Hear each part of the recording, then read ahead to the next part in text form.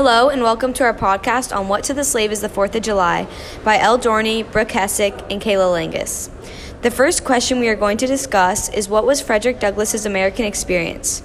I know that Frederick Douglass was a former American slave who escaped slavery and eventually became a leader of the abolitionist movement, so Douglass was not fond of his American experience. What do you guys think?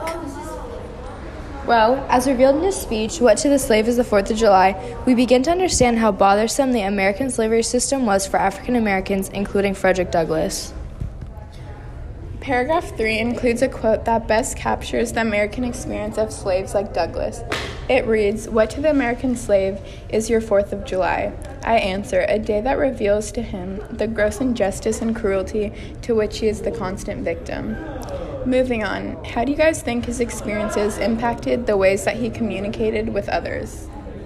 Frederick Douglass's experiences impacted his beliefs, and his beliefs led him to share his perspectives with others like he did in his speech, What to the American Slave is the 4th of July.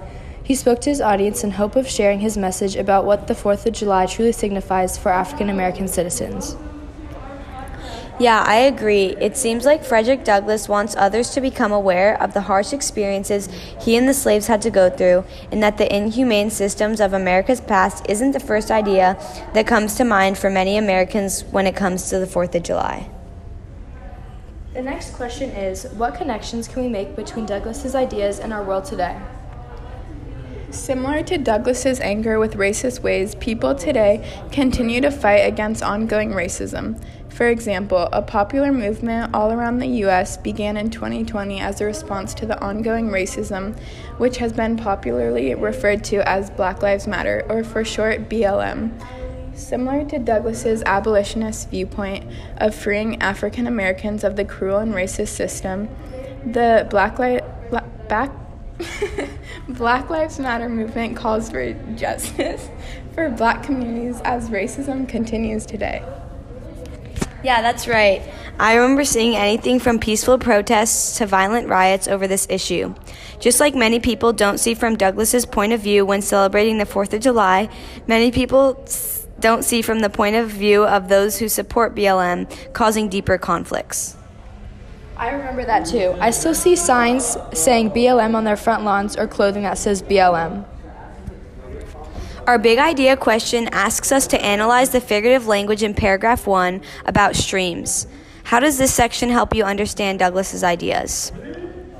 An important quote full of literary devices in paragraph 1 reads, "Great streams are not easily turned from channels worn deep in the course of ages.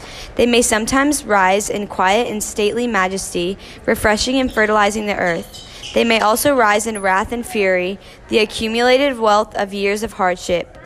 It may dry up and leave nothing behind, the sad tale of departed glory. As with rivers, so with nations." How do you guys think this helps us understand Douglass's ideas?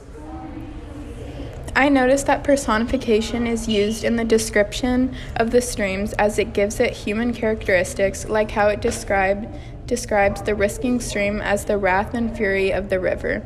It also uses metaphors like the accumulated wealth of years of hardship may dry up and leave nothing behind, to draw similarities between rivers and nations. It also uses many descriptive words to incorporate imagery that paints an image for the readers to better understand the connection that Douglass sees between streams and nations. Yeah, I agree. This quote seems to communicate that nations have their times of glory and success as well as their times of hardship. Refreshing and fertilizing the earth refers to accomplishments like the independence of our nation, and the wrath and fury signifies riots and protests of a nation, like the riots and protests of the BLM movement. All of this, the ups and downs, even though the history never simply disappears, becomes a distant story of the past. Those are great ideas. Moving on, the big ideas question asks us what part of the speech we find particularly powerful and to explain why. I will start. In paragraph 3, Frederick Douglass expresses that to him your celebration is a sham, your boasted liberty an unholy license, your national greatness swelling vanity, your sounds of rejoicing are empty and heartless. This quote really stood out to me. This quote is very emotional, and it proves to me how hurtful the 4th of July is for some, while others celebrate the nation's independence. It made me realize that there are two entirely different attitudes towards America's Independence Day.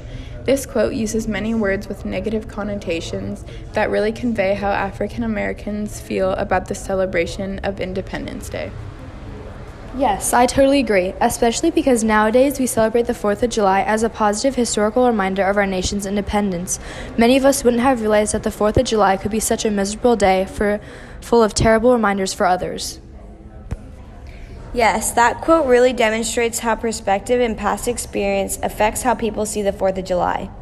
Another significant quote I found in paragraph 4 reads, "I see the bleeding footsteps on the way to the slave markets, where the victims are to be sold like horses, sheep, and swine. My soul sickens at the sight." This quote is very powerful because it is personal. As Douglass was a slave, so it is a sensitive subject for him. Remembering his experiences brings him back to the misery of his past. Yeah, for sure. In paragraph 1, Frederick Douglass informs his audience as he says, "I have been able to throw my thoughts hastily and imperfectly together, and trusting to your patient and generous indulgence, I will proceed to lay them before you. This, for the purpose of this celebration, is the 4th of July.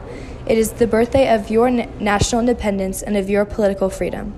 This section helps us understand Douglass's ideas because after he had time to think about the nation's history that led to the nation to its independence, he formed his opinion that he believes that the 4th of July is not a celebration that is intended for him to celebrate. Brooke, why do you think it is not intended for him to celebrate? Well, with his experiences as a former slave, he witnessed firsthand as well as underwent the cruel system of the nation.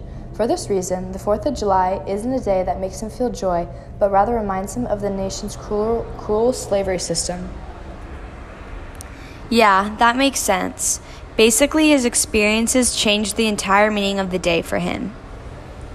Yes, I actually have a quote in paragraph 3 that says, "There is not a nation on the earth guilty of practices more shocking and bloody than are the people of the United States at this very hour."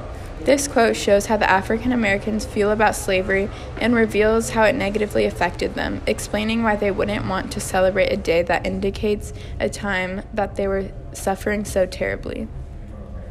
Well, that's all the time we have for today. I hope you enjoyed our take on what to the slave is the 4th of July, and make sure to tune in for our next episode. Bye.